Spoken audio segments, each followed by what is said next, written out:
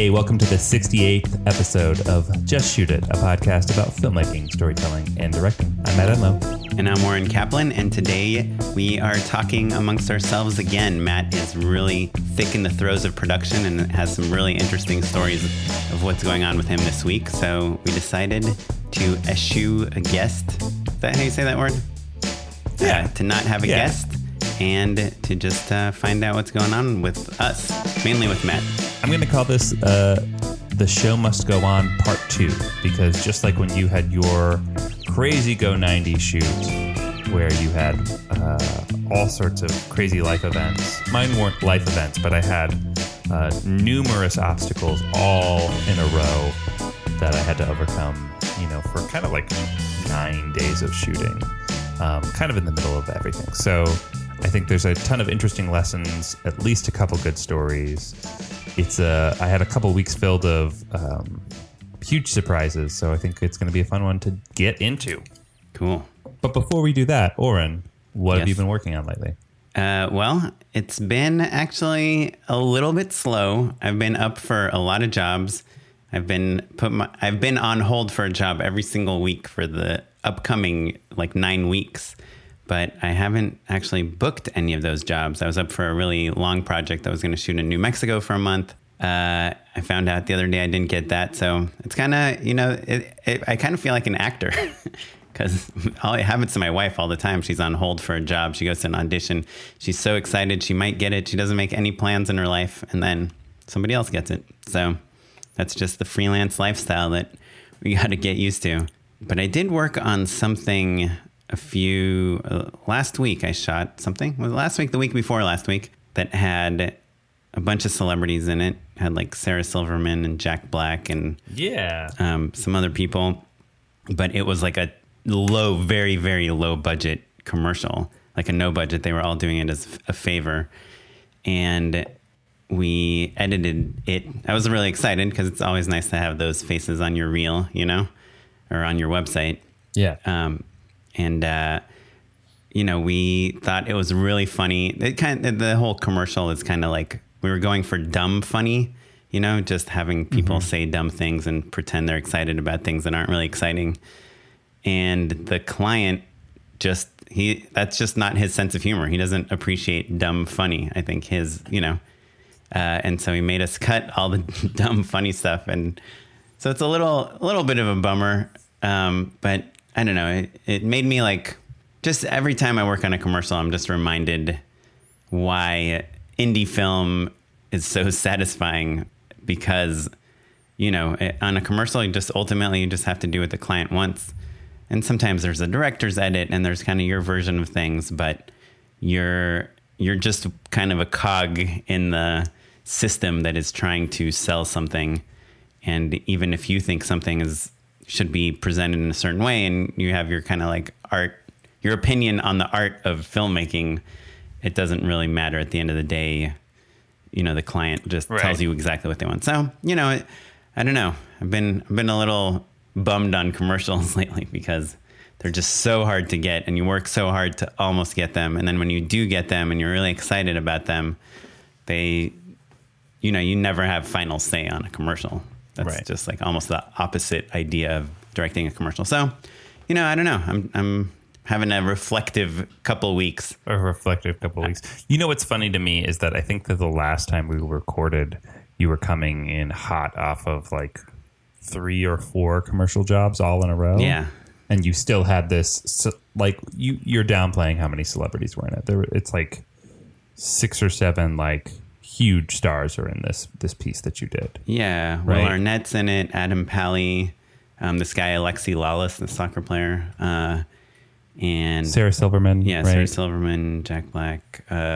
Jack Black. So huge stars. So what's funny to me about this is it's a point that we hammer home on the show all the time, but a director's life is always ups and downs like this. Mm-hmm. And so I think it's really fascinating that, last episode, you'd had an incredible couple shoots. You were having a great time. You had a new cool job lined up.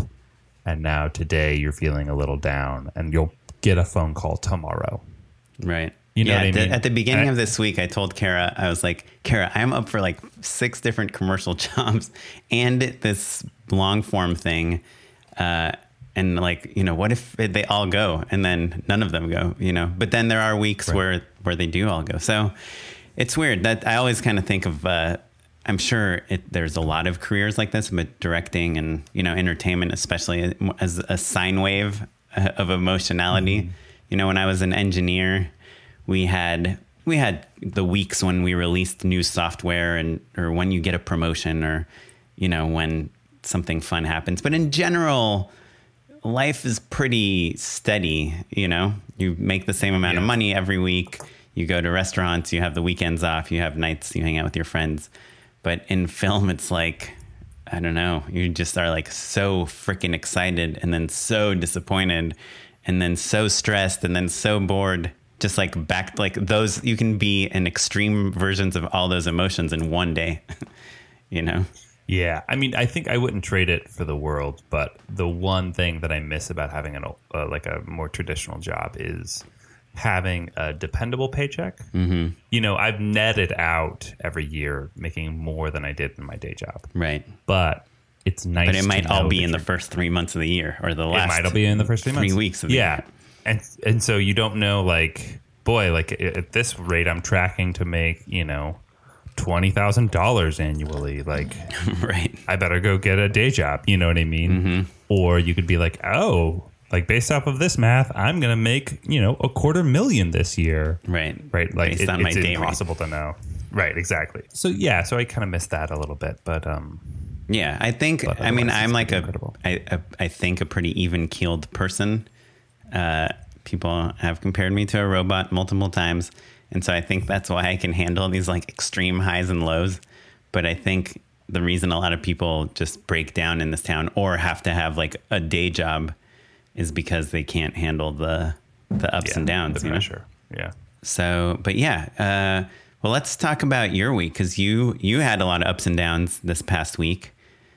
What happened? Yeah. I don't know any of the details, so I'm really curious to hear. So I'm trying to think of where to begin. Oh yeah. Yeah, a little context just to give everybody the situation. I'm on a 7-week shoot, right? So and you're going to start week 4 next week, right? I'm starting week 4 next week, yeah. So yeah, we're at the halfway mark now. And it's been really wonderful and really cool. You know, it's neat to have this long of a shoot. You know, it's 8 half-hour episodes of TV. So it's a really tremendous amount of footage to be shooting.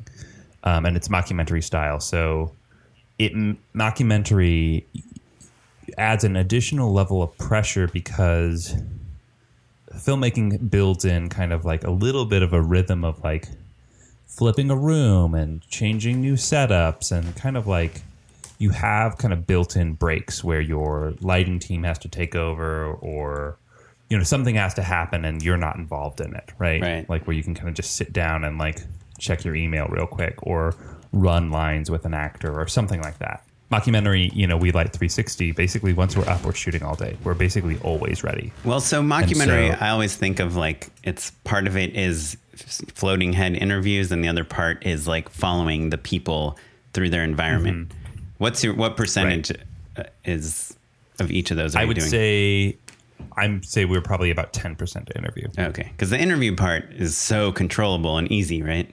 From a filming perspective, and it isn't though. We're doing what you would call on the fly interviews. Oh yeah, OTS. And so you're in the environment basically. So the background is still there. You know, I actually really like the style of the interviews that we're doing because the show is really all like handheld and zoomy and all of that, but our interviews are very wide angle lock-offs. And are like use a lot of negative space and kind of have this cool style to them. Really quite in love with them, which is nice. Cool. Because normally an interview is, you know, not something that you get to add a ton of style to. So I'm really pleased with it. And you're doing them at each location? At each location. Yeah, exactly. And you're not worried that you might need to change them in post and now you can't reshoot them or anything? Oh, I'm very worried. Yeah, I'm very worried. Good. But, you know, we do have a couple more nebulous or modular sort of locations that you can kind of use to do some glue. But because we're crossboarding, we're just kind of banging them all out. Right. In the locations, basically. Again, crossboarding means shooting in the order of locations as opposed to the order of the script. Correct. So like we're at a character's house, and that house shows up in episodes 1, 6, and 8. We're going to shoot all of those back to back rather than shoot all of episode 1 and then go back for episode 6, etc. So it's the way that a single director can manage to do everything all at once, and it's a little more cost effective and a little more indie, basically. All of which to say it's the act of making a show without anything going wrong is still Herculean. It's really hard. It's really stressful. There's a ton of stuff going on. And so I constantly, this last week and a half, just kept wishing for it to be the normal level of hardness and for there not to be some sort of cataclysmic catastrophe. But every single day I had something new. So I'll go through them because they're pretty fun. Cool. Starting off on the Tuesday after Memorial Day, I woke up and was barfing my brains out. Oh, right. And you were sick. I had a terrible stomach flu. And we were shooting on Hollywood Boulevard the first half of the day, which is maybe the worst place to have a stomach flu and need to be shooting. Yeah, not a lot of clean restrooms and no clean restrooms. Kind of smells bad there anyway. Like crazy. There are people who aren't the most mentally sound, kind of like swirling around you at all times, and of course you still have to direct and deliver a show. Right. So at lunch, I did you guys shut down the street? No, we did not. I wanted it to kind of be a little wild and crazy, and it was. Are you allowed to get people in the background?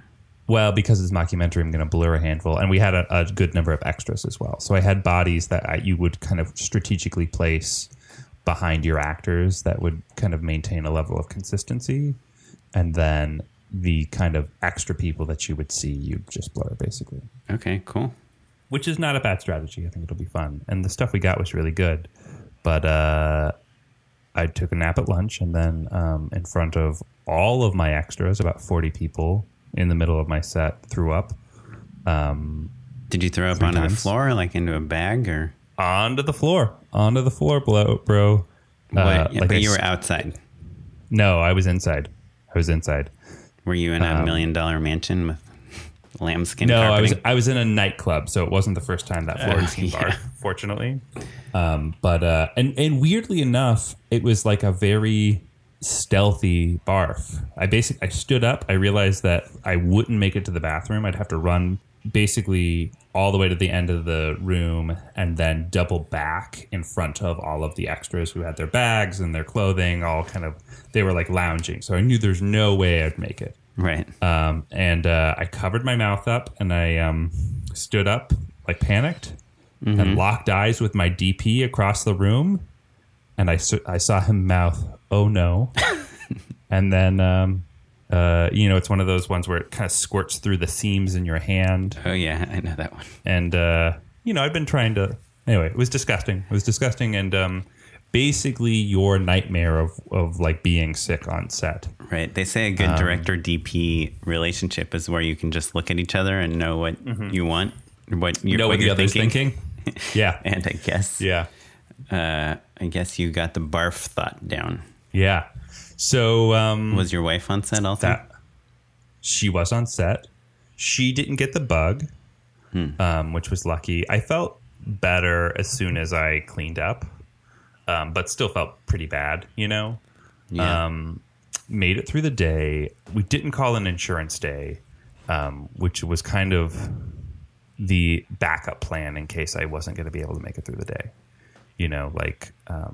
But I just kind of like wasn't as active as I normally am, but still did a solid job, actually. Did anyone at any point, like a producer type person, say, "Hey, you seem really sick. Do you want to leave?" They said that we could claim an insurance claim, basically. Like that's force majeure. That's like, illness is covered under our insurance. It's not force majeure. Right. I guess it's just illness. Force majeure would be like if there was an earthquake. Yeah, like something. a lightning bolt struck your set. Yeah. I guess a stomach bug is not an act of God, even if it feels like it. Yeah.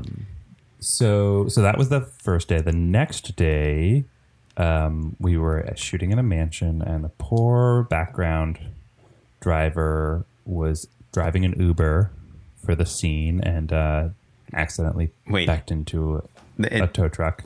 Okay, so the car was supposed to be an Uber. It wasn't an Uber. It was supposed to be an Uber, yeah. It was a rental car, basically. We'd rented like a black SUV. The character's supposed to get out of the car in front of this mansion and have a conversation. And the driver's a SAG actor. Driver's a SAG actor with a driver's license. We'd gone through the safety meetings, blah, blah, blah. And it was just not his fault. Just kind of dumb luck. Wait, he put it in reverse and backed up into a truck. It's technically his fault, yes, but like it's a.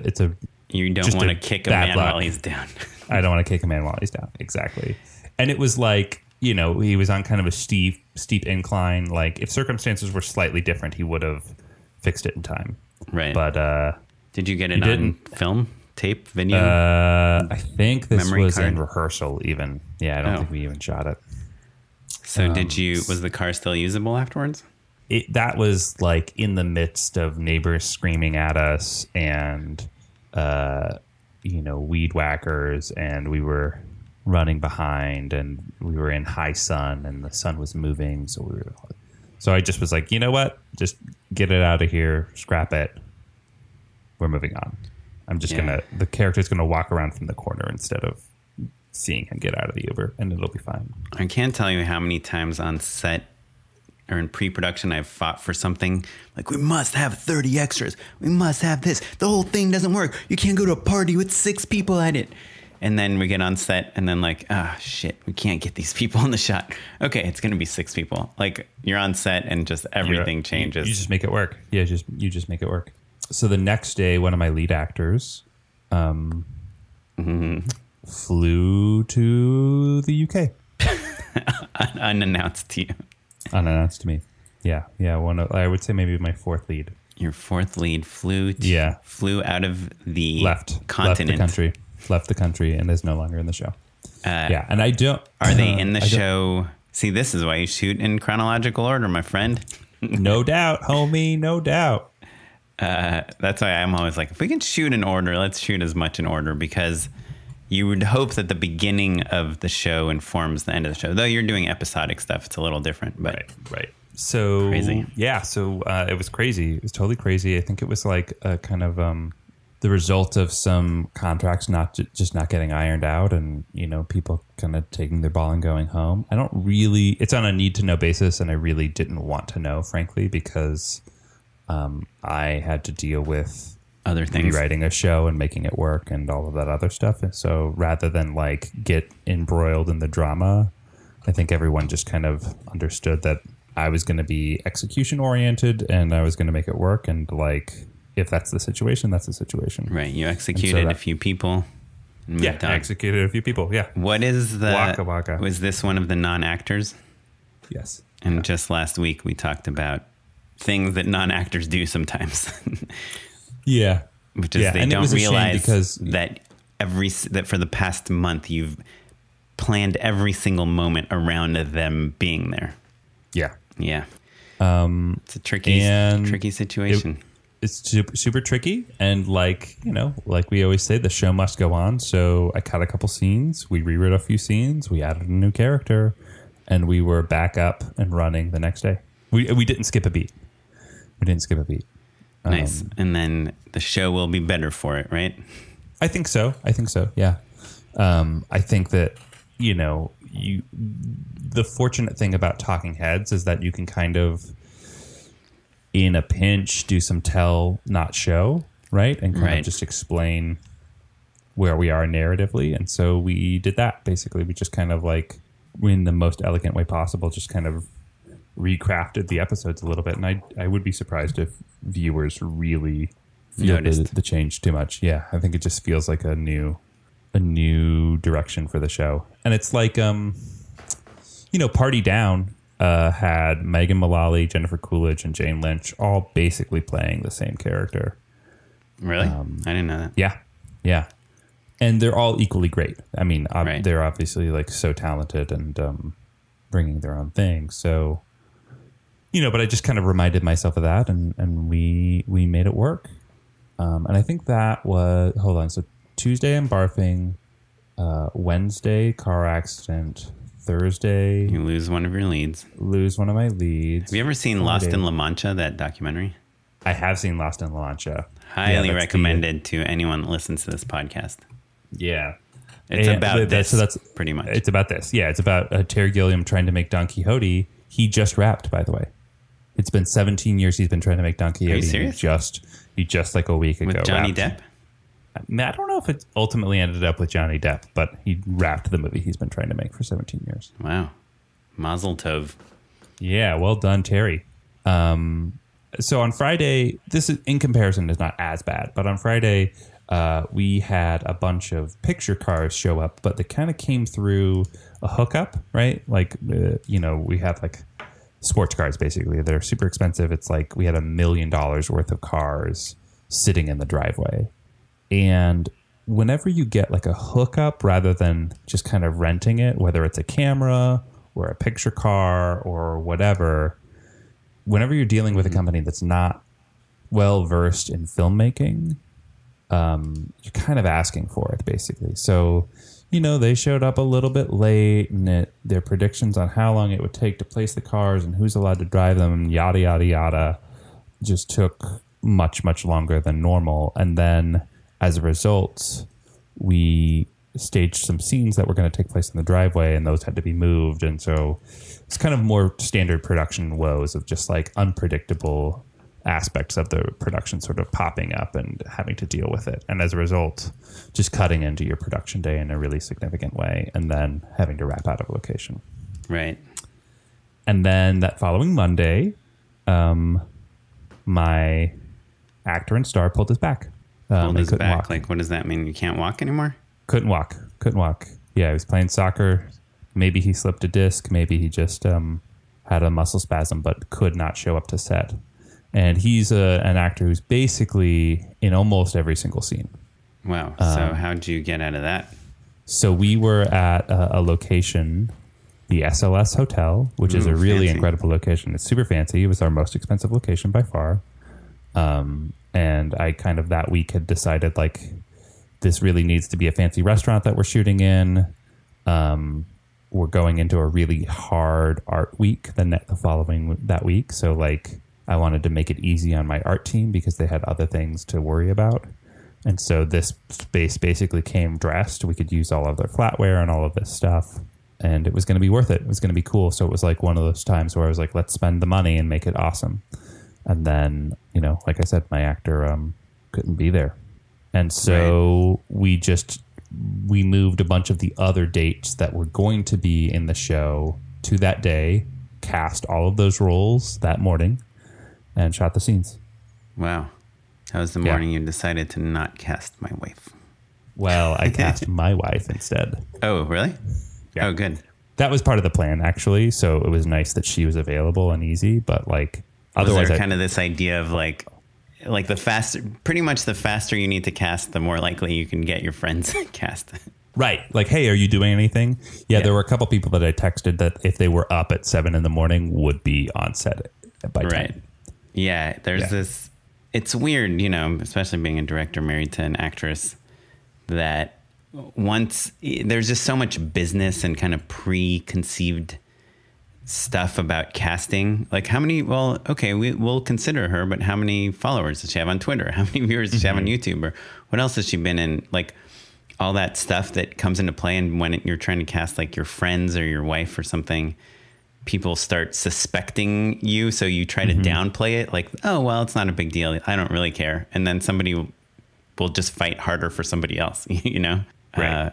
Yeah. This was more of a situation of like our friends coming in to save our butts because I had. So when it's that situation, it's like tens of thousands of dollars already spent that would just get flushed down the toilet. Right. When it's like, we need to cast someone today, that's when you're like, well, I know these amazing actors that will do me a favor.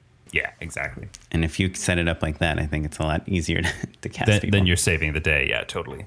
And they're helping you out in a significant way. No, I mean, they're all great actors too. It's not like they're bad for the project. It's just there's a negotiation as a director where you're negotiating with producers and other people.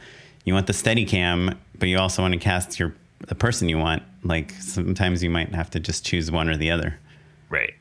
So you have to win some battles and lose others. But, well, that sounds insane. So you still feel good about the show, though, I'm assuming. I'm assuming you're contractually obligated to say that you do feel good about it, even if you didn't. I ain't done, though. So the next day, we go out to Acton. Okay, Ohio. Which is... no, that's Akron. No, Acton, which is the like a small desert town out sort of near Magic Mountain. North LA, and build like a Burning Man meets Coachella music festival. Oh, yes, I remember. Which was the thing that I had mentioned earlier, that I was really worried about my art team because they had to be out in the full sun building a music festival. And those 2 days, we had full stunts. Like I totaled a golf cart on purpose. And on purpose. Yep, I had like full stunts. How much does that cost? About $2,000 plus stunt performers. So not as much as you'd think, actually, because I wanted to do it digitally, and like my producers were like, "Hey, man, it's going to look better and ultimately be cheaper probably if we just buy a golf cart and fuck it up." Yeah, and how long does it take on set to do all that stuff? I mean, it's way faster than shooting a bunch of plates. Yeah. Okay. Yeah, and then people can react in real time and all that stuff. It was fun. It was really fun. It looks way cooler. It looks way cooler, and it's funny because I think you and I both kind of come from that background of knowing how to do things digitally and sort of defaulting to it because it feels like it's safer and more controlled and like a thing that we know how to do. And so, well, it's that same thing where you're like, well, am I going to spend 6 hours getting this one crash, or will I spend 15 minutes? Doing it off camera or whatever I have to do so that I can get through this 8 pages of dialogue I need to do. Right, exactly. So that we kind of I realized, the opposite is actually the right, fast, cheap way to do it. So that's what we did, and it was super fun. But we had windstorms both days in the middle of the day. So we shot basically up until noon or 1, and then all of the stage pieces and the scaffolding and the black curtains and the skirting and the VIP tents that my art team had spent a day and a half building were all blowing away. Yeah. And I've got, 60 extras kind of out in the sun baking. And so we had to rewrite scenes to put them inside. And I had to there's an Instagram photo I have of cheating an entire crowd of people by laying them down on their backs and having them put their hands in the air while I shoot up basically into the sky as a band is performing. Right. Wait, they're laying them on their backs? The band is basically ground level.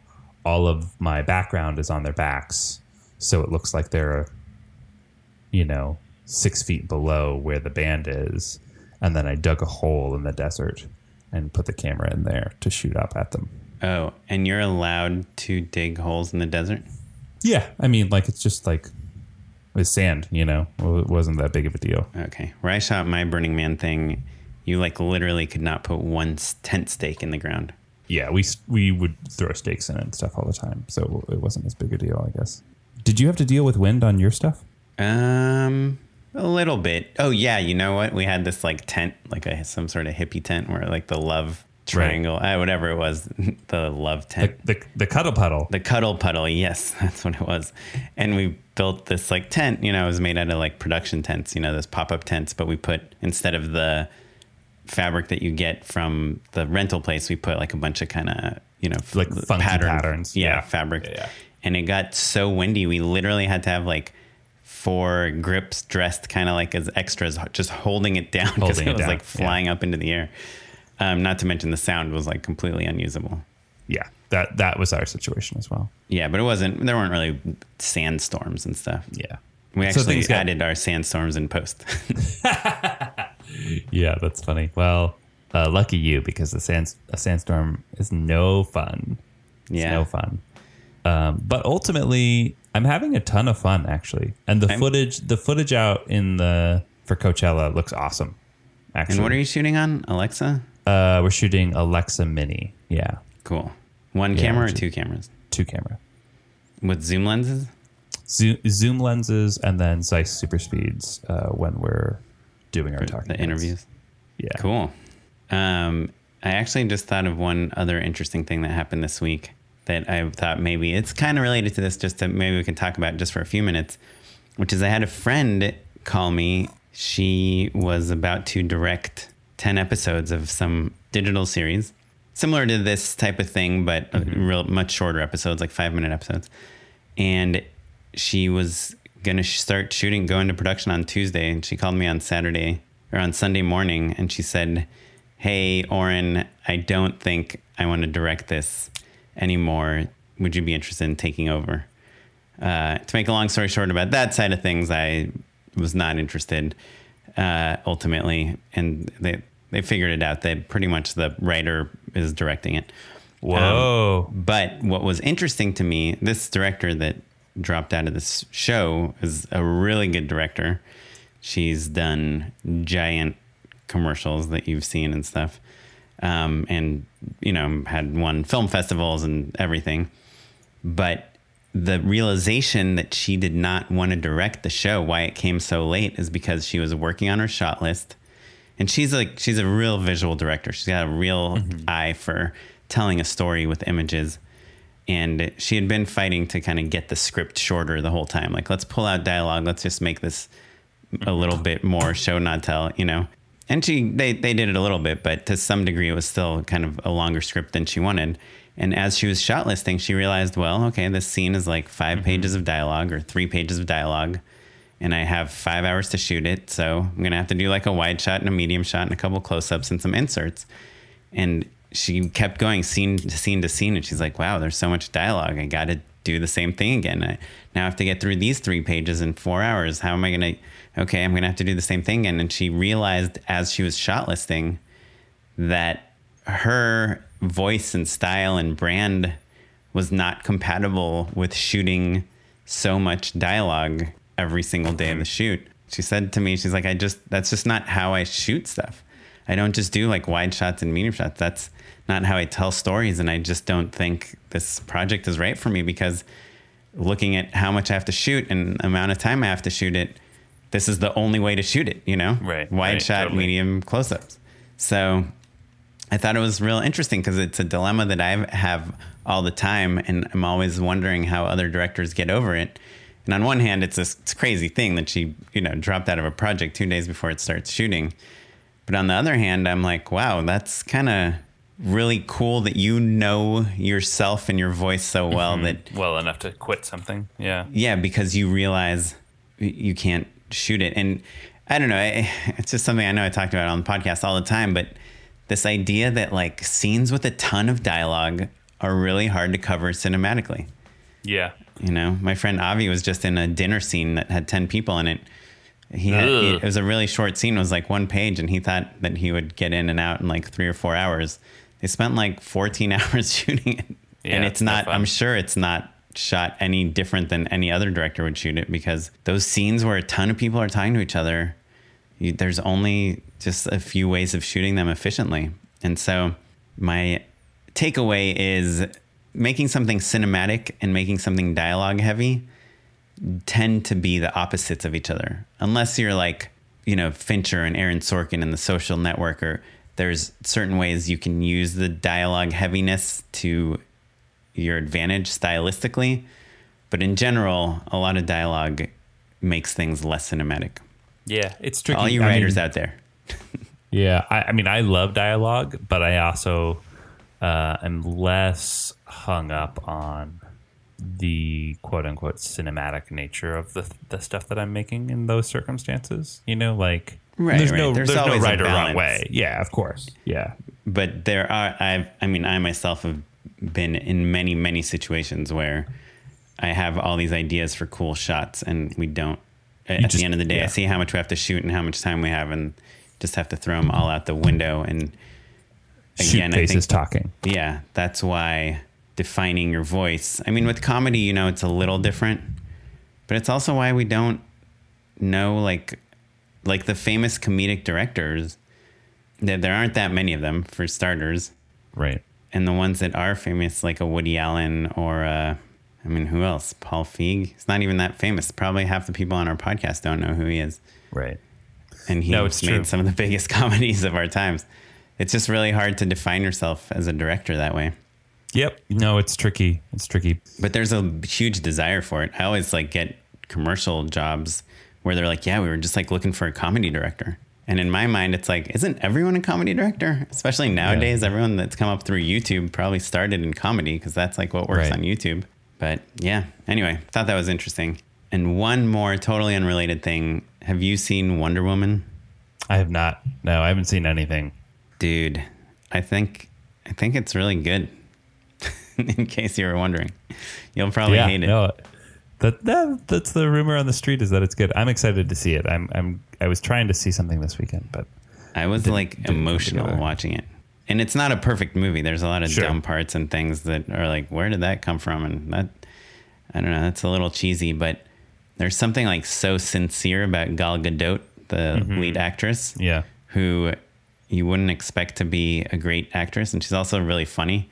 Because I feel like insanely beautiful and Israeli, which is, you know, what I am, and funny and really good at action. Like, you usually don't find someone that can do all those things. Yeah. Yeah.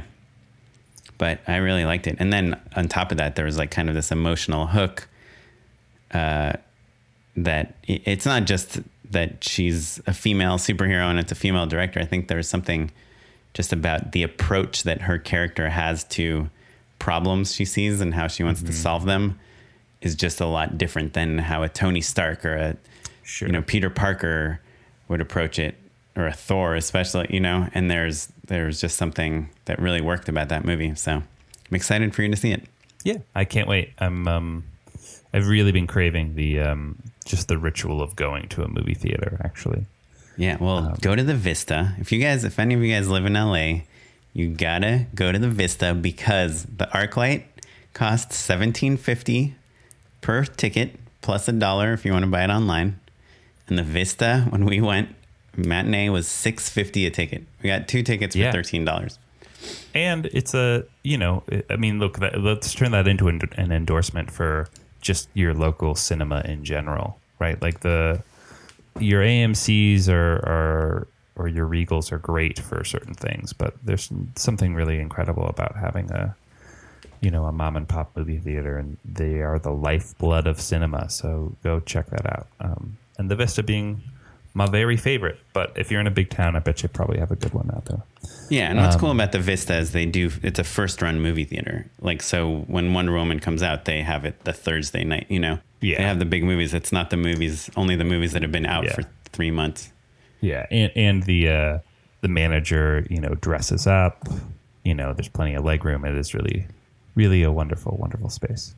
Just kind of to wrap up before we get into our listener questions, I think the big lesson that I had was, in spite of like major rewrites or illness or catastrophe, the director's job is to kind of keep the ship moving and pressing on. And it's been a hard show even without all of those things, right? Like, you just never have enough prep time, or, it's just a challenge to do basically 2 features back to back. That's kind of what it comes down to in terms of our page count. You have to deal with it. And so the nice thing about it is that, like, I've been in a car accident before, and I wasn't in this one. I've barfed before. I've had to rewrite things before. I've had to change actors before. And, like, I think that there's real power in knowing that you can do that stuff and come through the other side. And I'm having more fun and getting better footage than ever before. And so there's going to be a time where, it may not literally be that problem that you run up against, but you're going to run up against something that's going to feel insurmountable. And I promise you can get through it. You can surmount it. Yeah. I mean, I haven't heard many stories where the shoot did not go on, Yeah, exactly. Yeah, it's got to be pretty bad for it to not go on. Well, awesome. I'm glad. I'm super excited to see your show one of these days if you ever finish shooting it. Yeah, I can't wait to. Well, I think let's just talk about one listener email. Matt and I had asked if we had any female listeners. We had our friend Carlin, who has been on the show, emailed us and said that she listens, but I didn't really feel like that counted because she's our friend. But we had another email from Nicole Sylvester. She says, I'm an African-American female filmmaker, over 40, based in New York. I make a living as a union production coordinator and indie feature film producer and line producer, but my goal is to make a living directing. I love your podcast. And she wrote some other things. So, that's awesome. Hell yeah. And so she lives in New York, but is interested in becoming bicoastal, which, we're big encouragers of. It's funny. I just feel like I've been listening to a lot of Making Movies is Hard, their podcast. Sure. And just this LA question comes up on every single episode. And I never realized how much of a pro move to LA type person I was. And I never realized how much people get annoyed by that don't live in LA. I mean, it's just our experience that I think here is where most of the work is. But anyway, doesn't mean anything. But she did have one question, which was, she said, I don't have a specific film related question, but I would like to know how and why you started your podcast. I would love to start one, but then I wonder if that's another form of procrastination, since I have several projects that I'm developing, writing, and in need of funding. Thoughts would be appreciated. So we've talked about this on the podcast before, but it's been literally 55 episodes since we've talked about it. So maybe just as a refresher, for me, the reason I really wanted to do this podcast is because the farther I get in my career, the harder it is to get projects off the ground. I used to make a lot of stuff for fun myself, YouTube videos, and just put things out into the world. But now I'm always balancing the budget and the job, and is it worth me spending my time doing it, and should I write this script if this type of thing isn't that popular right now? But with the podcast, it's just something that we can record and put out into the world and not really worry about it much. And to me, it fulfills this missing part of me that I have from filmmaking, which is making things quickly and putting them out into the world and interacting with people in a way.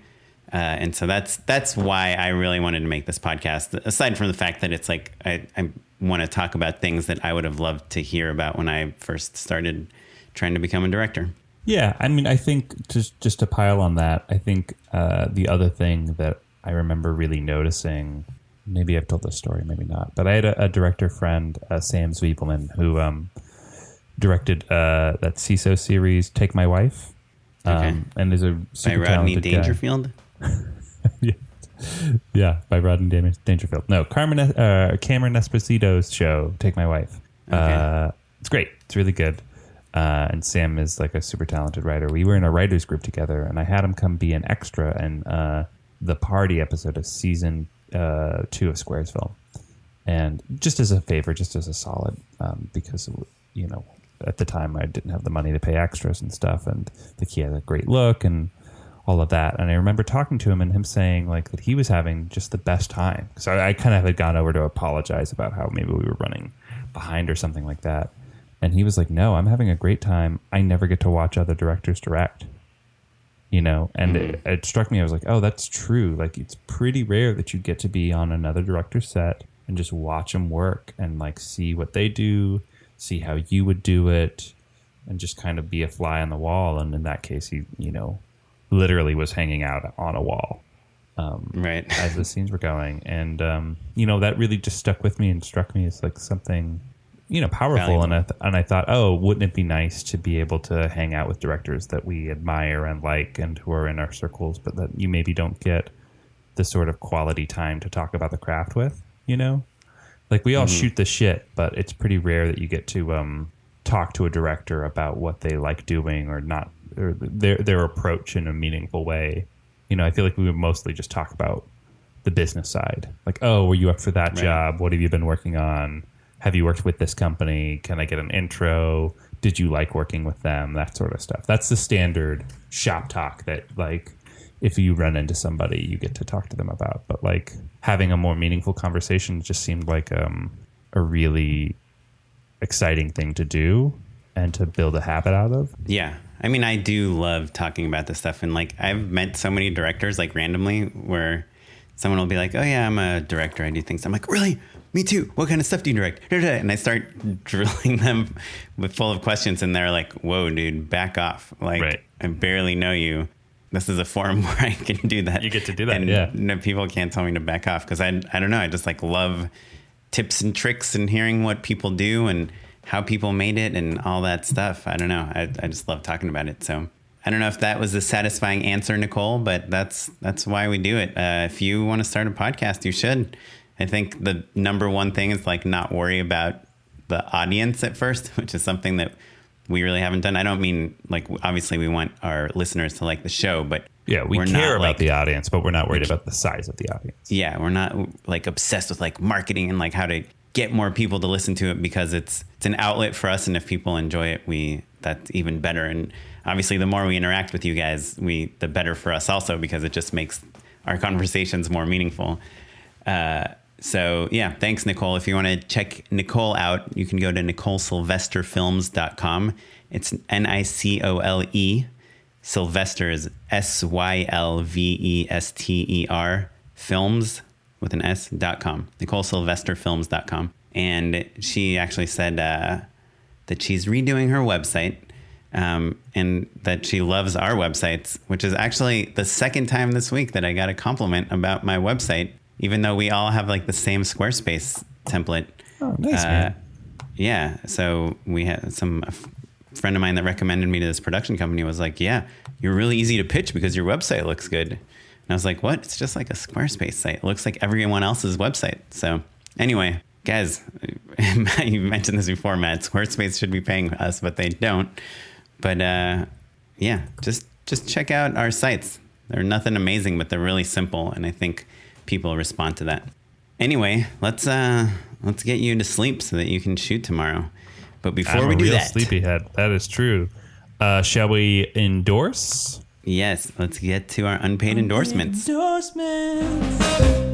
you got anything? You want?